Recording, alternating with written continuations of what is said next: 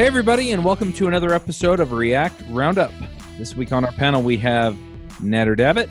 Hello. Justin Bennett. Hey, everybody. Lukash Haish. Hi, everyone. I'm Charles Max Wood from devchat.tv, and this is episode 50.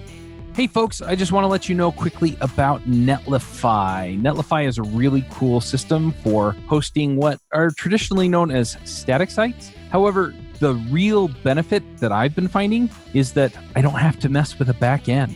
I can just set things up. I build the website out. I've been using a system called 11DJS, and you just deploy it. And then anything that you have that you want to do, you can do on the front end. So if you want to pull in some kind of database with Firebase or something else, if you want to collect form data, Netlify provides all kinds of services that make it easy to do all that stuff. If you're trying to do serverless, they have a really, really neat serverless setup that will allow you to deploy your websites without having to deploy a backend, and it'll do some of the work for you. I just love it. So if you're looking for a way that you can actually deploy a website that only has front-end technology in it, gives you all the tools that you typically need for the backend without having to actually program the backend, then give them a try. Go check them out at netlify.com.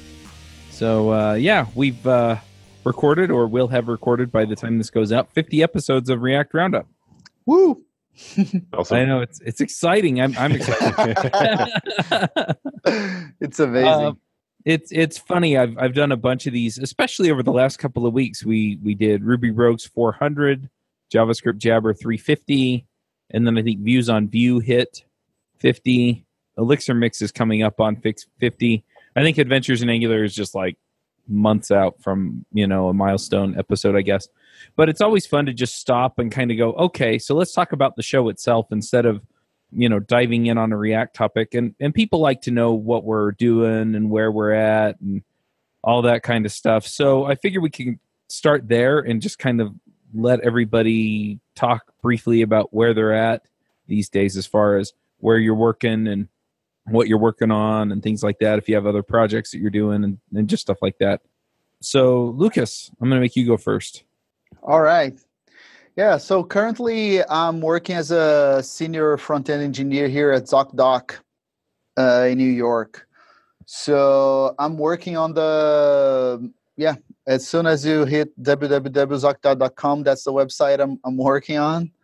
So currently we are, I'm working on initiatives that are like geared towards performance, SEO. Like SEO is a big part of our product here, and I'm very involved with making sure that I spread the front end knowledge through the company, right? So I help run a front end guild here in the company. So every 2 weeks we have 1 hour of presentation of people talking about front end solutions to problem they had, or front end technology ideas for future problems, or knowledge sharing. And I always try to be as advanced and basic as I can. So I'm starting on next week a basic CSS. The last 10 minutes of every front-end guild meeting will be a basic CSS meeting, because that's the kind of thing that we never stop to really study. So I'm excited for that, to share this knowledge. And that's it. I'm always reading, always studying, always make sure that everybody around me that asks questions learns something. That's what I've been doing. Nice. Justin, how about you? Sure. So I'm a senior engineer at Artsy, and I really jump around. So my specialty is kind of front end, but I this quarter I'm on our platform team. So I kind of do a little bit of everything. My kind of favorite things to focus on are performance. I really like web performance in general, which is kind of one of the things that motivated me to get more into front end. So Artsy has a lot of React stuff going on. We do everything open source by default. So pretty much all of our code, if you go to github.com/Artsy, is there. So you can see Reaction, our big React component library, palette, our design system. There's a lot of good stuff in there. We try to, learn in the open. So we have an engineering blog. The culture is really interesting. Kind of one of the big things that drew me to the company. So Other than that, I like poking around on open source stuff a lot. I'm really interested in release processes and CI and stuff like that. I know that's like a weird, like nuanced thing, but I've done a lot of work lately with like making some really interesting Circle CI configs and putting together a pull request process or an automatic release process for GitHub when you merge a pull request and like stuff like that. So that kind of stuff that like I find pretty fun. But yeah, Awesome. that's it. You find it pretty fun to do CI stuff? That's worth your weight in gold. Yeah. It's like, so when I started at Artsy, like we have like a JavaScript library build, so it's just like just preparing like a React apps, and it was like 6 minutes, and I'm like, why is this 6 minutes? And I spent a few days and like got it down to like 50 seconds, and that's like the most rewarding feeling. Yeah, that's fun. That's Nice. Natter, what are you up to? So it's been about 1 year that I've been with AWS as a developer advocate now. So I started in January, and now it's the beginning of February. So I'm still doing that, working a lot more these days with GraphQL, doing still a lot of stuff with React and React Native. And then now I'm getting into Vue a little bit. I'll be at Vue Amsterdam actually next week, speaking for the first time at one of those events. And doing just generally a little bit of community stuff these days. So I have the Open GraphQL newsletter now that we just launched.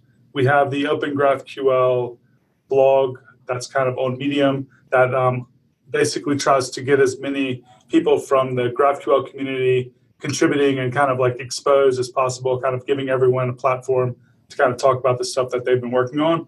And that's about it. This year is looking to be a pretty busy year for me so far. And if you've been listening, you might notice I show up to about half of the recordings, and that's usually because I'm traveling somewhere because I'm on the road about half the time. Yeah. I've been trying to figure out what conferences I want to go to, and it's funny because my calendar keeps getting more and more stuff on it. So, are you booked up for the first half of the year already, like me? Not entirely, but I think I have 2 conferences I'm going to in March, at least one in April. I've got 2 conferences that are at the same time in May that I'm trying to figure out. Looks like I'm going to go to the one that's local. That's NGConf. So it's not like it's the tiny conference. No, it's the big Angular conference. But the other one is RailsConf. But yeah, it's just kind of been nuts figuring that out. And my wife has a conference that she wants to go to at the same time. So... so that's been nice. But yeah, it's kind of hard to prioritize. There's so many good events. There's so many events actually. Like it seems like over the last couple of years, there's been an explosion in the number of meetups, conferences, just everything, just things going on. It seems like people are really, really getting into the community stuff, which is pretty cool. Yeah. Well, the other thing is that some of the events that I'm looking at are not programmer events. They're how to run a small business events or how to do social media events, because I'm running the podcasts. So I guess giving my update, it's kind of going to be a little bit of a blend, I guess, of personal business and programming. But most of my time I spend chasing stuff down for the podcast. So, I'll either be talking to sponsors or, working with Michelle to make sure that guests are getting lined up or training people. Lately, I've been hiring people to write show notes. So, I mean, it's just been this really kind of blend of everything. And then around Thanksgiving, I started having some health problems, and they went away and then they came back, and now I'm dealing with kind of the getting back to normal effects of some of that stuff. So that's also been going on.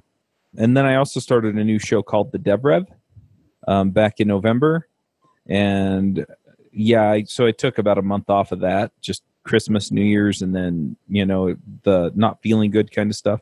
But I'm back on that and, excited about that stuff and just been working to figure out, okay, how do I help people make the most out of their life, their career, and everything else that they're doing, from the standpoint of, hey, we talk about code.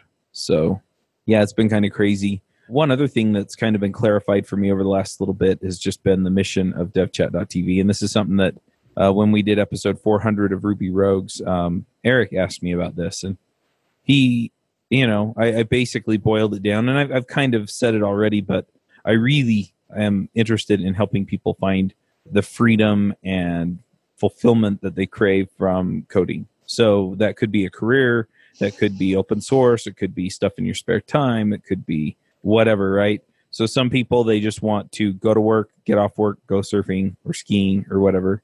And other people, they really want to be part of the community. And so I want to enable all of those different lifestyles, right? So how do you get good enough to have the lifestyle where you can just go surfing in the evening? Or how do you get good enough to feel like you can contribute to open source? Or how do I encourage you to contribute to open source even though you don't feel ready? It may be a little of both of those. So, just things like that I'm really looking at and talking about. So we're working on getting guests that kind of fit that.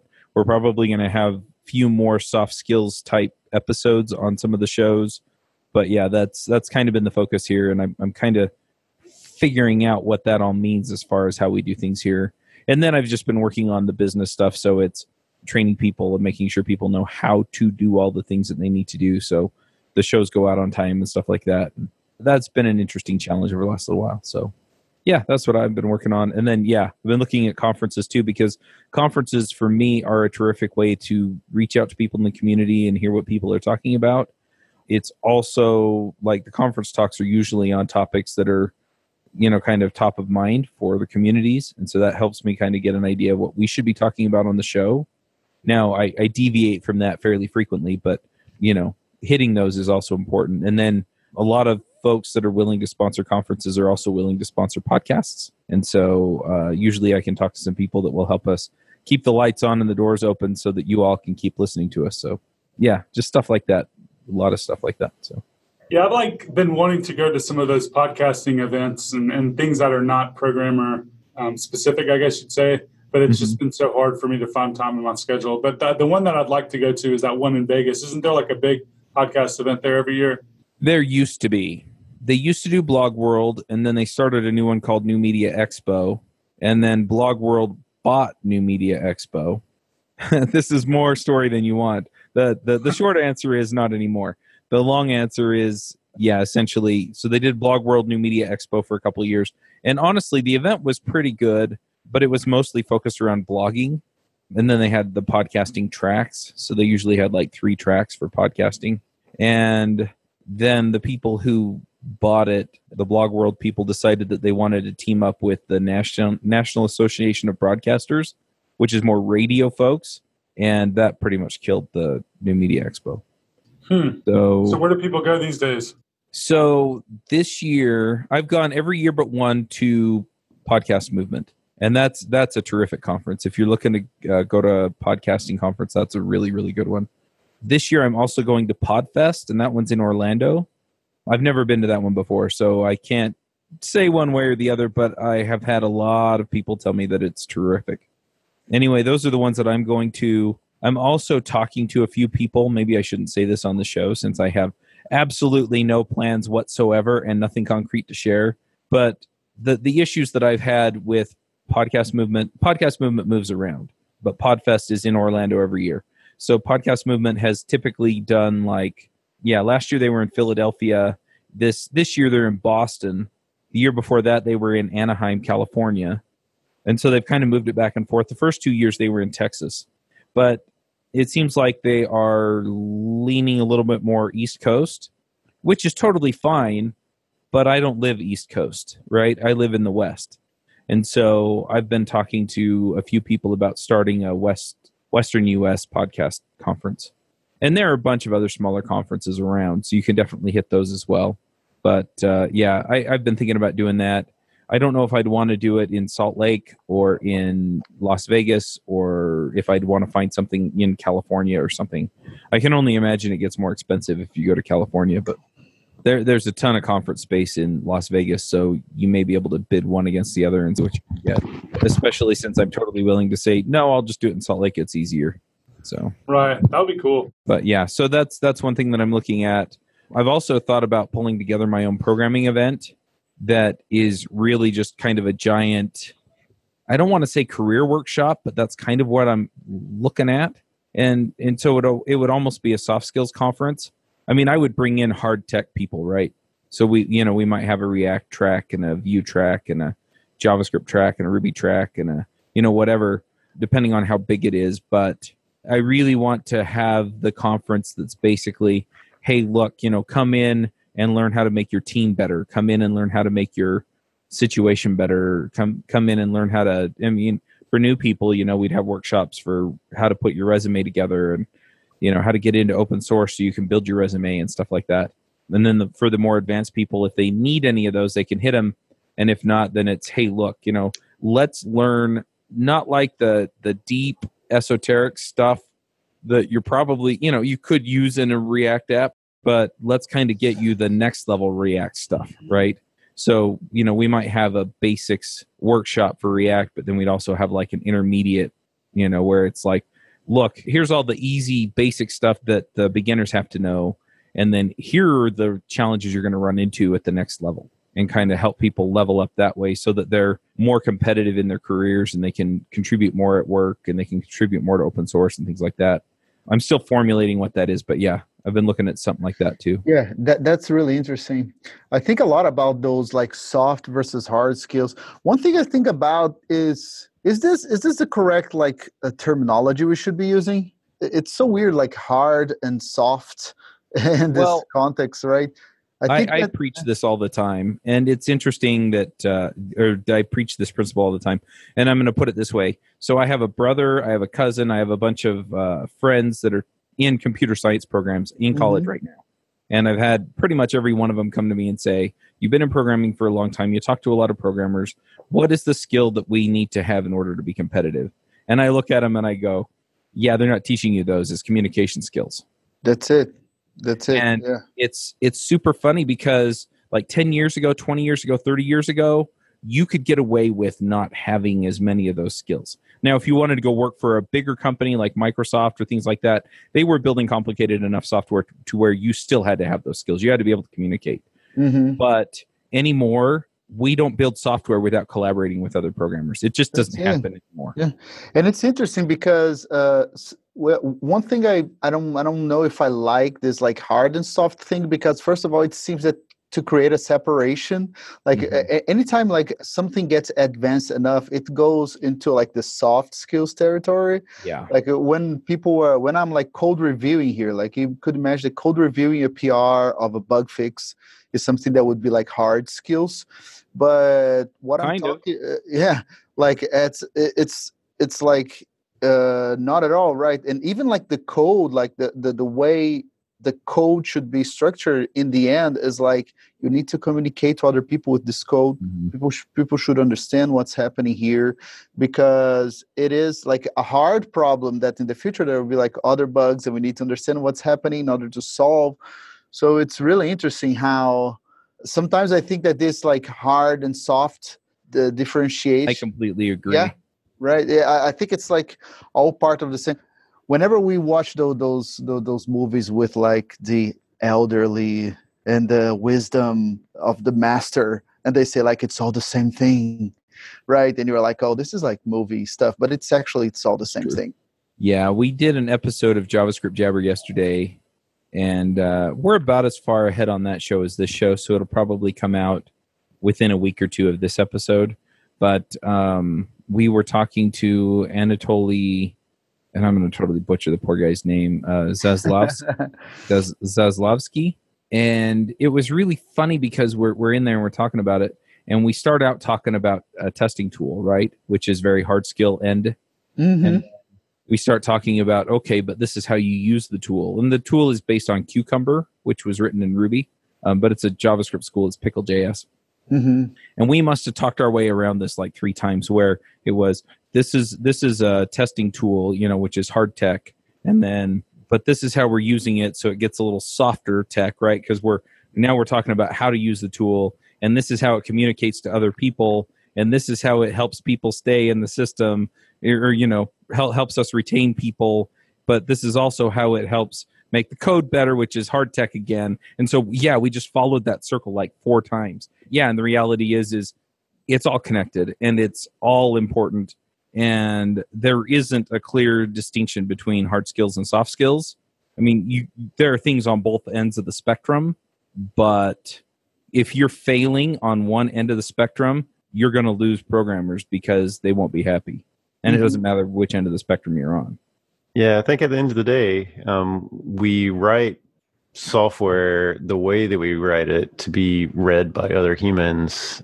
So, just the whole process of even creating software is a communication process in and of itself. It's like, the whole kind of this whole really hard debate on like, do you just rely on readable code, or do you like add a lot of comments, or like what this balance is like? That is a communication issue that we're dealing with, is how do we build these solutions for our business in a way that is understandable, that communicates context, that communicates importance and all that stuff. And so therein really lies the ultimate challenge. Is, I would say, very little of our jobs are actually solving really hard, complex, like software problems. And most of it is understanding the tools that are available to ourselves. So like, stitching pieces of different things together, that's a really hard thing. And B is just like communicating about solutions, because any software project ultimately just builds on itself. There is one concrete example here at ZocDoc that we have. And this is an interesting one. We have our search page, right? When you're searching for a doctor, you're searching for like a dermatologist, something like that, right? Our search page has like the different items when you search for it. And the name of the component was like doctor card or something like that, right? So that's a doctor card. So we always like had issues with our code. So people were asking for stuff. There's like, you have the times grid where you can choose the times in the doctor card and stuff like that. And people were like asking like, why are we seeing like more than one, like the same doctor in different results? Problems were like popping out from time to time. And then when I stopped, there was one moment where I stopped to really look at that part of the code, and I was like, this is not a doctor card.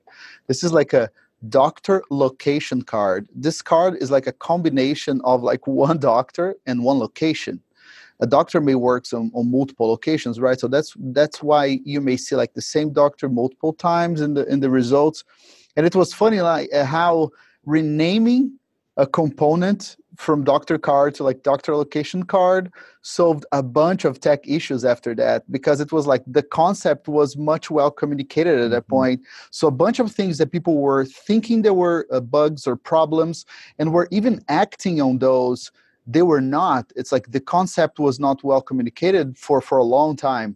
So as soon as a small rename in a component communicated so much about that particular piece of technology and solved a bunch of technology issues related to that. So that was like a really interesting, I did not expect that to happen, but like the amount of problems that comes from that part of the code is like so much less now.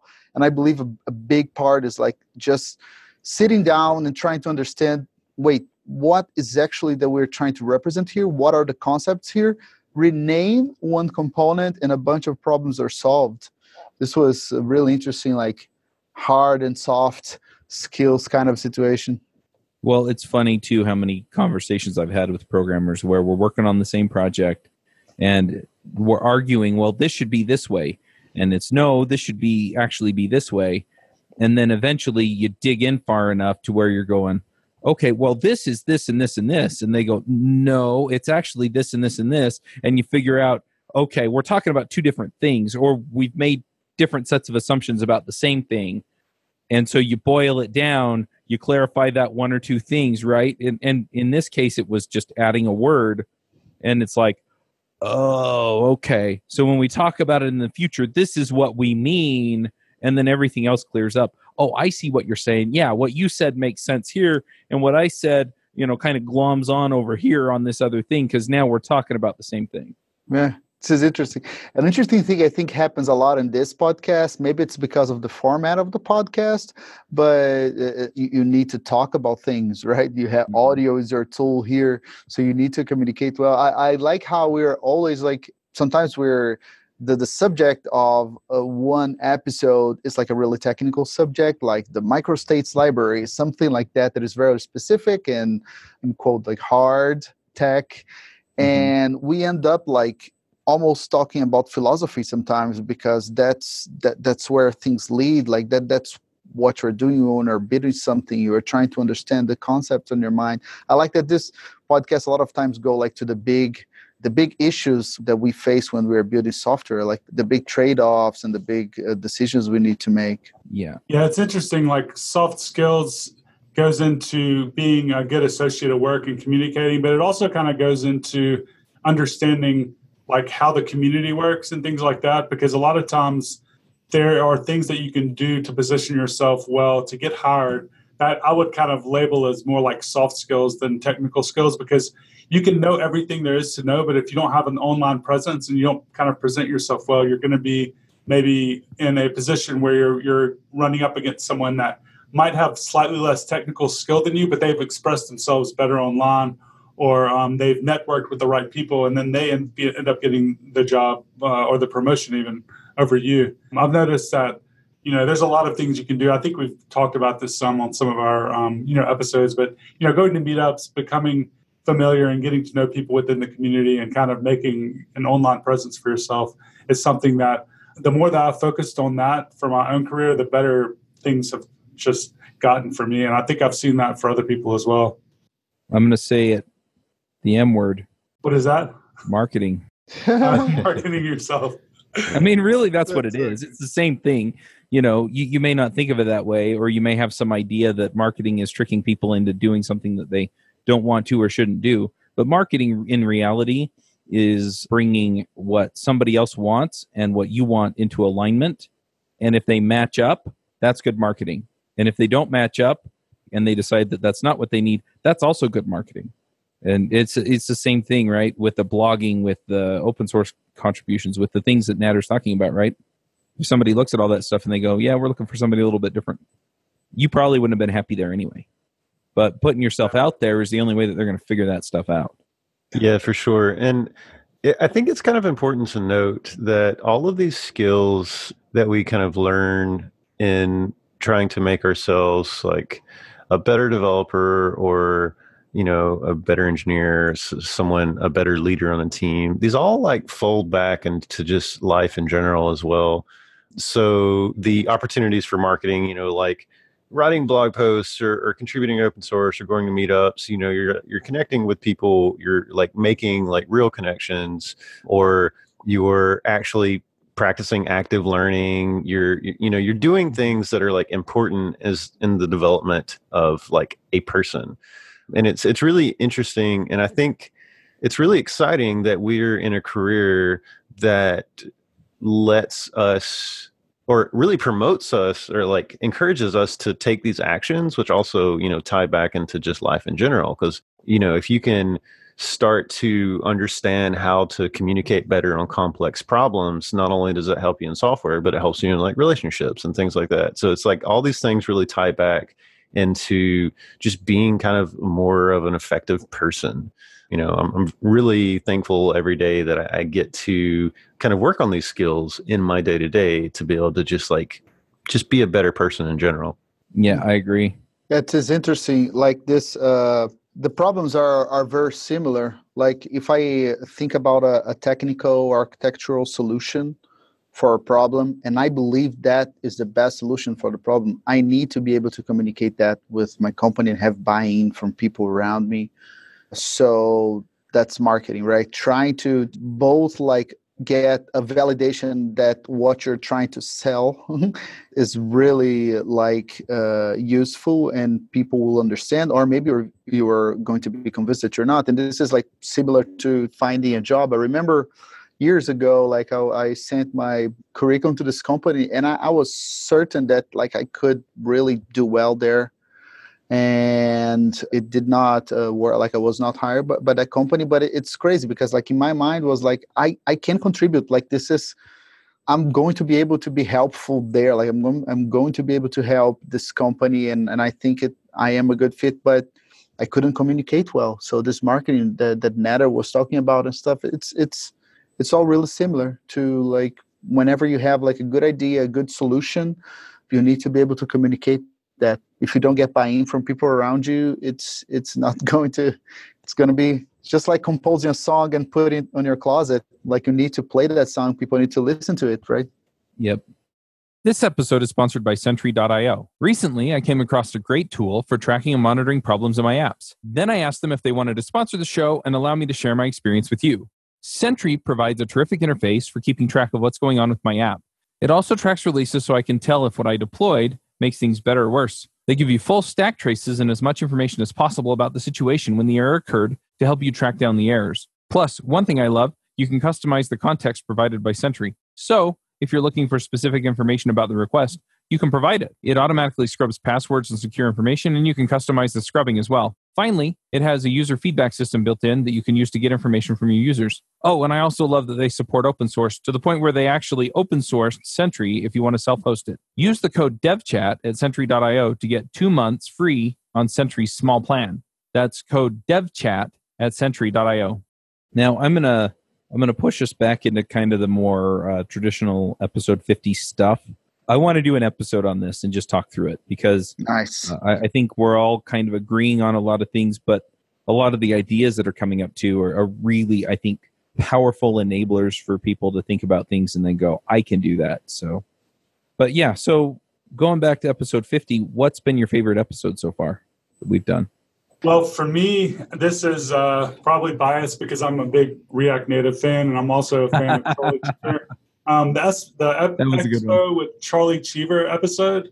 That was really, really cool because I've always looked up to Charlie, and I'm really pumped about what they're doing at Expo to kind of get to talk to him and ask him all the questions that I've been wanting to ask him was really nice.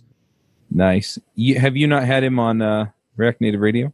So I think he was either our first guest ever, like 115 episodes or 3 years ago, or maybe our second guest. So we had him on at the very, very, very beginning of Expo, and we haven't had him on since. I did bump into him at a conference, and I got to speak with him for about 5 minutes. But other than that, I haven't really talked to him. But I know a lot of people at Expo and stuff like that, though. Gotcha. How about you, Justin? What was your favorite episode? That's what I've been thinking about. There's been a lot of really interesting ones. I think the episode where we're talking to Alexia and Andy about optimizing the React Virtual DOM was an interesting episode. So that was, I think, just Lucas and I were there. But that was kind of a pretty dense topic, and it was just kind of the conversation spawned off in some interesting directions. But yeah, I think there've been a lot of really interesting episodes, and for me, it's funny. The things that I like the most is kind of when we get off on tangents on things. It's like not entirely directly related to the topic at hand, but we go off on a tangent and end up talking about some other things, and it kind of rounds back up to be some interesting things. Lucas, what about you? So yeah, I have some favorites, but I think my favorite was the WebAmp.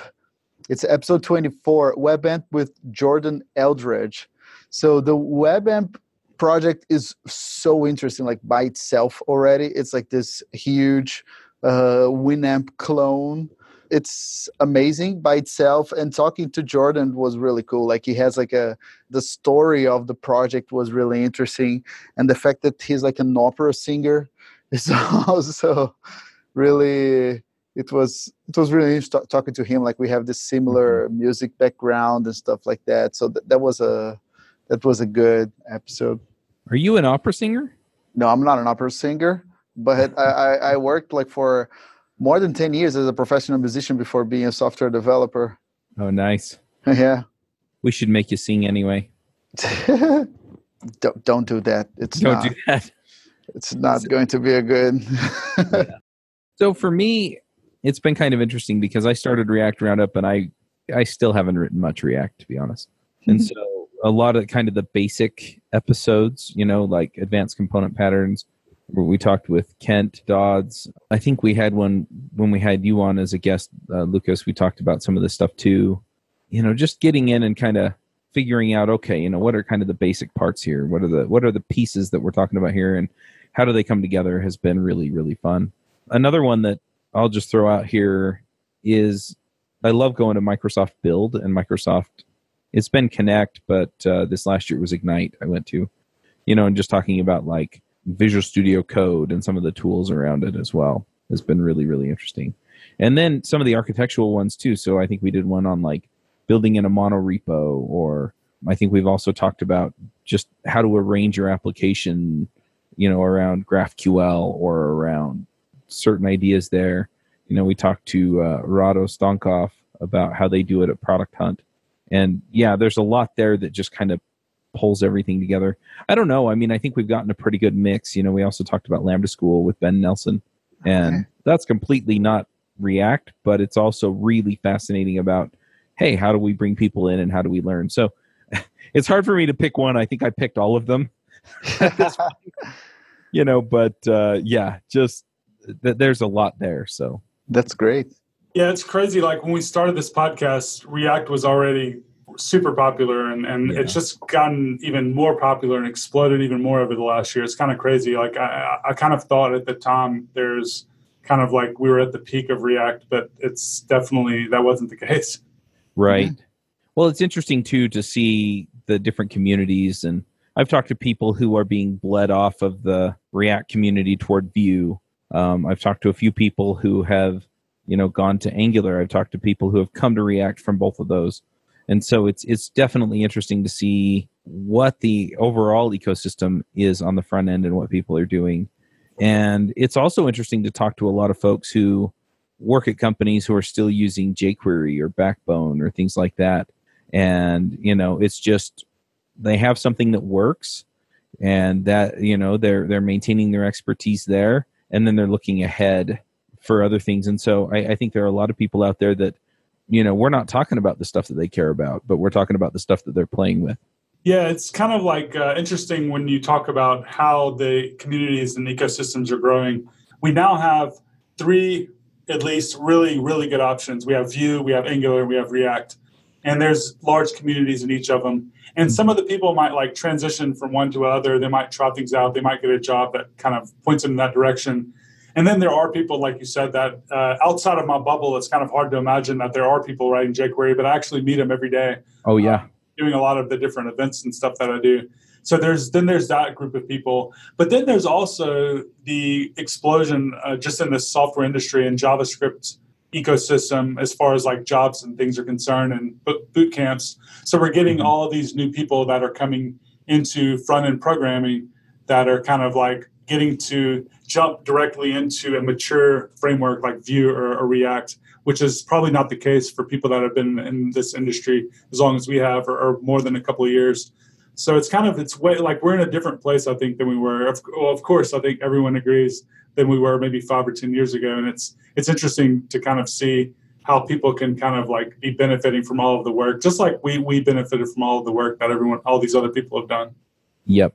I can talk a little bit about the scene, the tech scene in New York. I would say like it's maybe like 70% React and maybe 30% Angular. I still did not see like job descriptions saying like they use Vue here. Like who is Vue like much smaller than these two, or is it like a particular type of market that is not present in New York or something like that? I can talk about this a little bit because I actually used to be an organizer for Vue NYC. I did that for about a year. So Vue is definitely on the uptrend. There's a lot of companies that are starting to pick it up. The last company that I worked at got bought out by Discovery Communications, and they use a little bit of both. So they use React and Vue for things. But yeah, there's a lot of companies, especially like I see a lot of agencies like reaching for things like Vue, but it's just different groups, I guess. I think it can be hard to have insight to another community when you're not in that community, right? It's hard to know like what is in Vue if you're just like in the React community. Yeah.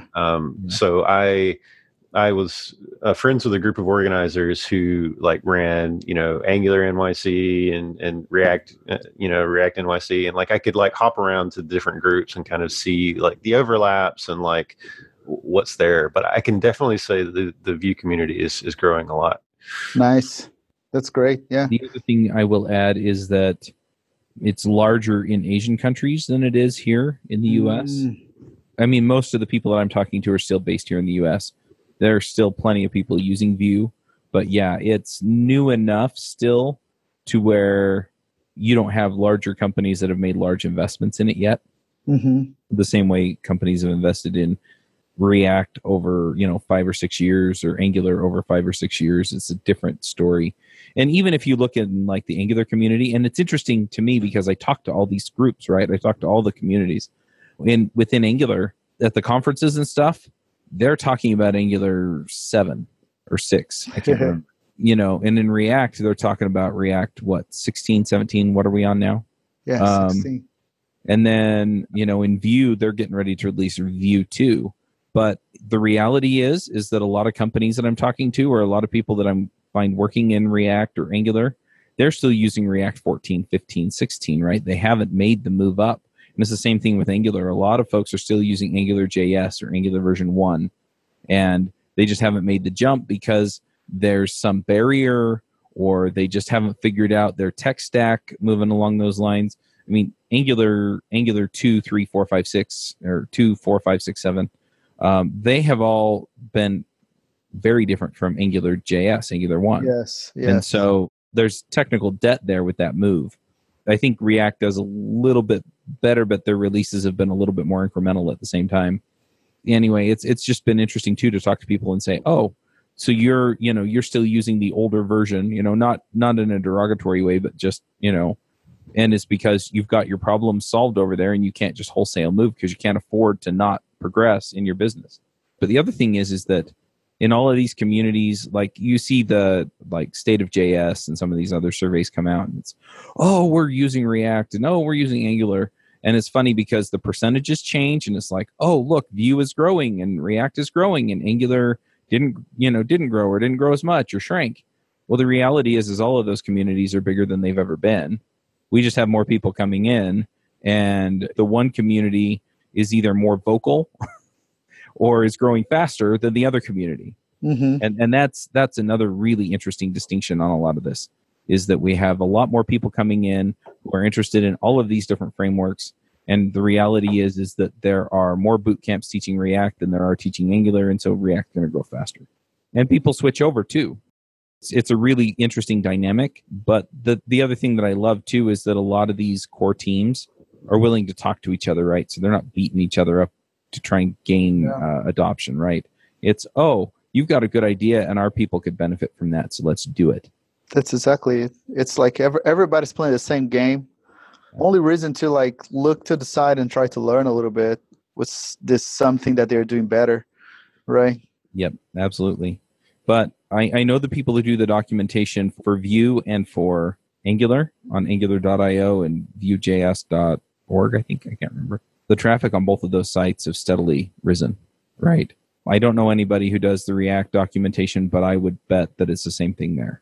So there are more people doing it, and it just depends on who you're talking to as far as how much the community is growing and what that means to that community.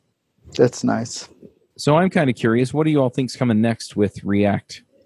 I think Justin said something about Hooks Day or something. Yeah, well, so Hooks is done, right? What's next? Hooks is done. Suspense, really rolling out actually rolling out for the data loading and stuff. Yeah, I've been playing around with that for the last couple of months on and off, and I actually spent quite a bit of my day, trying to put together a reusable component that would allow, a better abstraction, I guess, over React Cache with the current version of React Cache and data fetching with Suspense. And it's actually a super nice API. It's really nice to use, but I was unable to figure anything out, an elegant solution, I guess, for any type of data architecture. So whether that be working with GraphQL, with Apollo, or working with Redux, or any type of context, anything like that, I kind of wasn't able to figure anything out that wasn't just completely terrible. And probably it's because I'm not smart enough, and someone smarter than me will figure something out. But I just feel like it's going to be a tougher abstraction for state management. But maybe, I don't know, I've probably spent more time than most of the people on the show messing around with it, just because I have spent quite a bit. But if anyone else has any ideas there, I'd be interested to hear. Maybe if you're listening to this show and you have some ideas, ping me. Maybe one of the other hosts kind of has some ideas around how that might work. Yeah, that's great. Yeah, I've been thinking a lot about Suspense too. We can definitely do a whole episode on that. The thing that I'm excited for is the concurrent React. Actually, if you look at the roadmap, it's probably the most boring thing. because it seems nothing's going to actually change in terms of code. There's no fancy techniques, but the concurrent rendering part, like React, being able to pause a little bit rendering to deal with things that are important, more important than others. This is the thing that I'm really like hyped to see in action, because React is still like a large library, and the load time is still complicated, and it's difficult to make real world applications in real companies that do not have a lot of JavaScript. It's complicated to do those things. So I'm excited to see like our website blocking less user interaction. Like I'm excited to see that happening in React. So the concurrent rendering, like if there's a big time, we server-side render, but the user still needs to wait like a couple of seconds to be able to interact with the input on our website. So I think that concurrent React will deal with that better. I'm excited for it. Is that going to be something that people have to like learn about to use, or is that going to just be out of the box, an implementation detail that we don't have to worry about? Yeah, I think a bunch of the things will be out of the box. Things like the input typing events probably will be like marked as important out of the box. If the user is inputting something, like you need to see that state being handled more urgently than data fetching. So I think that some of the things will be out of the box, and I think they'll have some other things, like it would be like the equivalent of different like set state functions, right? You can have like the set state urgent and the set state not urgent. Something like this can wait a little bit to be rendered, and this one should be rendered as soon as I call it. So I think it will be a mix.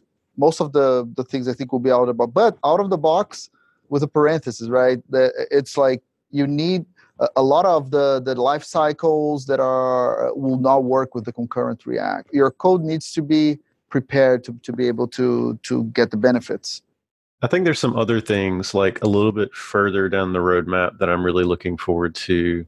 So one, if you actually look at React 16 roadmap, they kind of mention at the bottom of it that they're focusing in 2019 on improving server-side rendering. Like Suspense for server-side rendering is like the specific thing that they're working on, but just generally seeing a better story about server-side rendering is... Oh, please.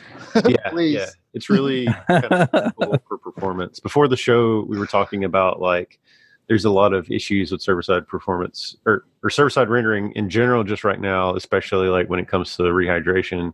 It can be a really tricky thing to get right. So definitely looking forward to that. But projecting out a little bit further, these things, like even with Suspense, even with better server-side rendering, we still have performance issues in that, like Lucas was saying, React is not a small library. So I saw a thing, I think it was yesterday, where Chrome is announcing, or like the Chrome team is experimenting with, or somebody is experimenting with a prototype in Chromium for this like fast mode or no slow mode or something like that. And it applies some arbitrary limits to resources. Like you can't have a single JavaScript file over 50 megabytes gzipped, like, which is incredibly small based on like all the other payloads that we're using. So until we can get like a smaller library, it's going to be really hard to do that.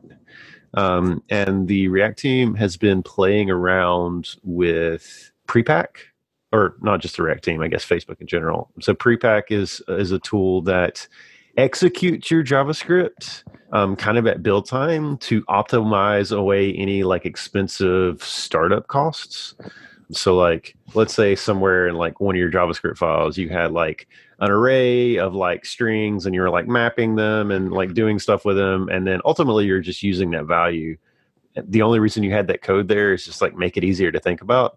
But that's like startup cost. So like Prepack will just like take all of that away. That and like just generally compiler improvements as the JavaScript world starts leaning more and more on like compilers to optimize things. Of smart phone-based, whatever other sorts of optimizations, like advanced optimizations we can get out of the box. Yeah, I like that too. Sorry, I didn't mean to interrupt. Go for it. I don't really have anything to add, actually. Good deal. This is interesting. I'm always looking around in terms of like different languages that compile to JavaScript to see how they're dealing with the current issues. This is an interesting one. I think it's ClojureScript that they compile to JavaScript, but they compile with like Google Closure compiler compatible code, and then you can run the Google Closure compiler optimizer to your code that does exactly like what Prepack does. Like if a function is called, like, for instance, if the same function is being called all the time with the same like first parameter set to a value, they just like hard code it to in compile time to the function, things like that. So, and ReasonML also does that a lot with their own compiler. So this is something that can help a lot in that regard. I'm excited to see that. Reason React is something that I'm always looking at, because it seems that these communities are more like on, we could say like they're more like on the edge of where the tech is, and they're always like such like good ideas there and good practice, and a lot of times we see those like leaking into the JavaScript world. So I'm always keeping an eye on them too. Yeah, we need to get somebody on for ReasonML as well. Yep, that would be great. Yeah, I wrote a couple of blog posts on that, like trying to learn it and like learning in public, right? And it's really interesting. All the other languages are like, okay, so we have this language that we really like Clojure or like F#, and we want to also be able to write front end code. So let's do it. And Reason is doing like a different. They're doing different approach. They're like, you're already like a JavaScript developer. Like, let me show you something that you may like that is different. So they even like, it's based on OCaml, so they even change the syntax to be like friendly to JavaScript. It's a different commitment you have to make to start using Reason, and it's interesting. And a lot of the first like developers in React, like Jord Walke, that if I'm not mistaken is like could be called the inventor of React. He's there working on Reason React now. So that's interesting. Yeah, he's definitely working on Reason at this point, which is, it's interesting stuff. Okay, I'm going to ask one more question, and then we will go to picks. And this is one that came up on, I think it was the JavaScript Jabber one, and I just found it fascinating look into, our co-hosts and guests. And anyway, so the question was, what do you do to unwind or to decompress when you're not at work, when you're not working on something where you have to have that focus? What do you do to decompress? Nader, go ahead and let us know. Yeah, sure. I'll start this off. For me, I like to exercise, so I like to work out. I also like to cook and eat food. So I'll either be cooking something at home after I get off, or going out to eat with my wife and sometimes my kids. And then on the weekends, I actually like to crack open just a typical paperback book and read some good nonfiction. And that's about it. I actually really enjoy programming. So a lot of times to unwind from my day job of programming, I'll actually do personal projects and programming, and that's actually kind of relaxing for me. Nice. What about you, Justin? So it kind of varies. It really depends on my mood and how much energy I have and stuff like that. So like Nader, I kind of am, my mind is always sort of working, and sometimes it's really hard for me to just disconnect completely. So I tend to lean on open source stuff a lot to just kind of get out some of this energy. So I've been working on a few projects recently just to, kind of occupy that mental space. Sometimes I've found some like hacks for myself. So like if my mind is racing too much and I can't like shut down, if I'm listening to music or like an audiobook or something, I can't listen to audio that has like voice in it and think at the same time. It completely derails any train of thought that I have. So I like to kind of walk around the city and just like listen to audiobooks and things. That's a good relaxing thing. And lastly, kind of going on what Nader said, but I'm not actually a cook. I don't really enjoy cooking that much, but I do love to eat. And thankfully, I live in New York City, and New York City has a ton of places to eat if you have the money for it. So I like to go out and spend way too much money on very delicious food.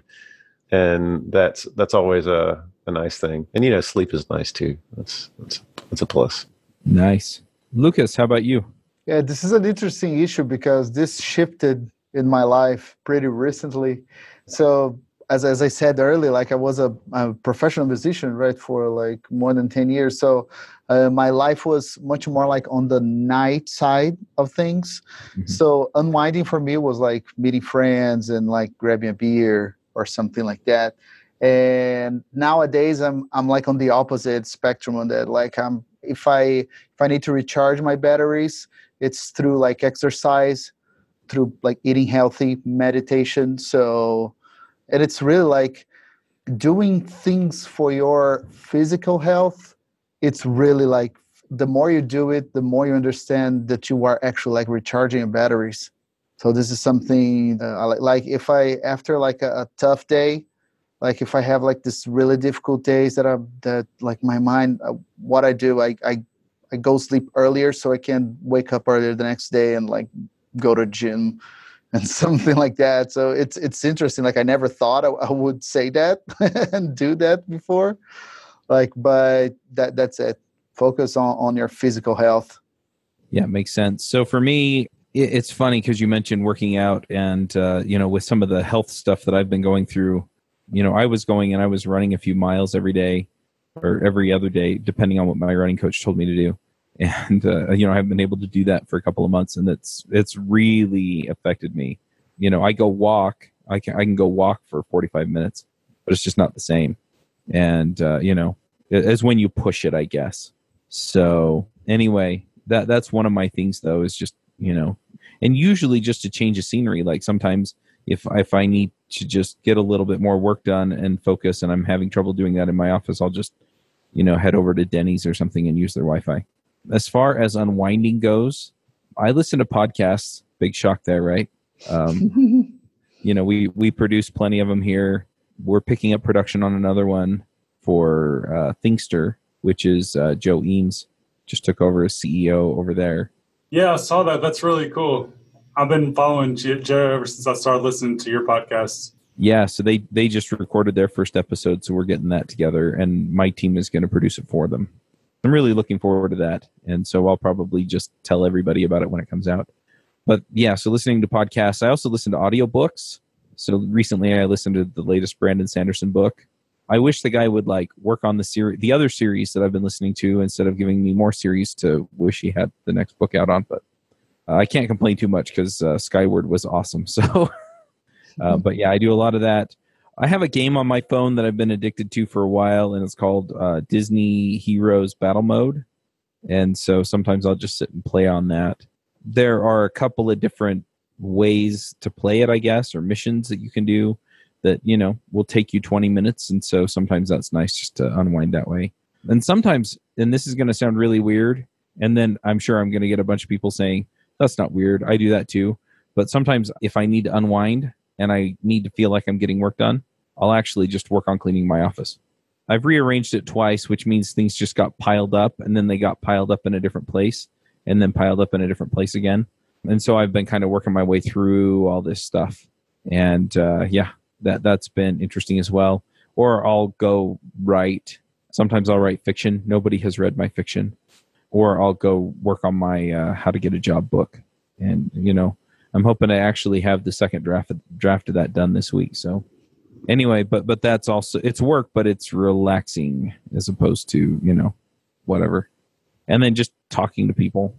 I find it draining and relaxing at the same time, but like going to conferences and stuff and the travel, that's fun for me, but it's draining in other ways. So this episode is brought to you by TripleByte. Applying to programming jobs sucks. You have to put the right keywords in your resume. You spend hours and hours on the phone screens and take-home projects, and that's assuming the company even responds to your application. Well, if you're a software engineer, TripleByte can help.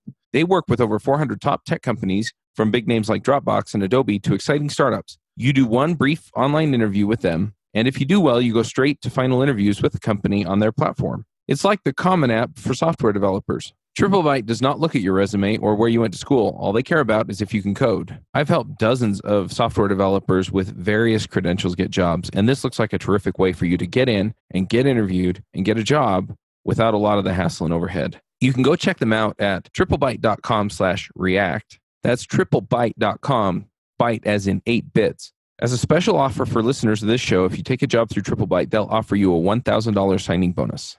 All right, well, here's to 50 more episodes. Let's do some picks. Justin, do you have some picks for us? Sure. So I find myself recently focusing more and more on design. So design is a concept that is really challenging for me, but I think is also really rewarding. And I kind of want to get to that point where I'm like the Renaissance engineer, right? So I want to be able to build a product from start to finish myself. It's a very, very challenging thing to do, and it takes a lot of diverse skill sets. So I got a few design related picks that I think are kind of fun. So one, I found a open source font today. It's called Enter, which is kind of interesting. So it's kind of designed to be very legible for like small to medium sized text. And if you have like studied like typographies at all, like picking the right font size for a small, or the right font family for a small font can be very, very difficult for like legibility, contrast, accessibility kind of issues. So really important to get right. And this font actually looks very beautiful, and it's open source, which is awesome. Font foundries often tend to be very expensive if you're like purchasing a font. So finding an open source font is pretty great. The other thing is, so there was this random design game that was jumping around Twitter that I saw. It's called Can't Unsee. So it just like tests your design eye. So there's like these challenges where you just like have two images and there's a little bit of a design variation between the two. Like one's like slightly off. So like the contrast will be off, or the spacing will be off, or, you know, these like little tiny design things. I think it's really an interesting game. And I kind of recommend people like share it with friends and colleagues, especially engineers. So one of the things I'm pretty passionate about is just like building empathy between designers and engineers, because often there can be like an artificial wall to say, you know, that's not my job and that's not my responsibility and I don't need to learn that.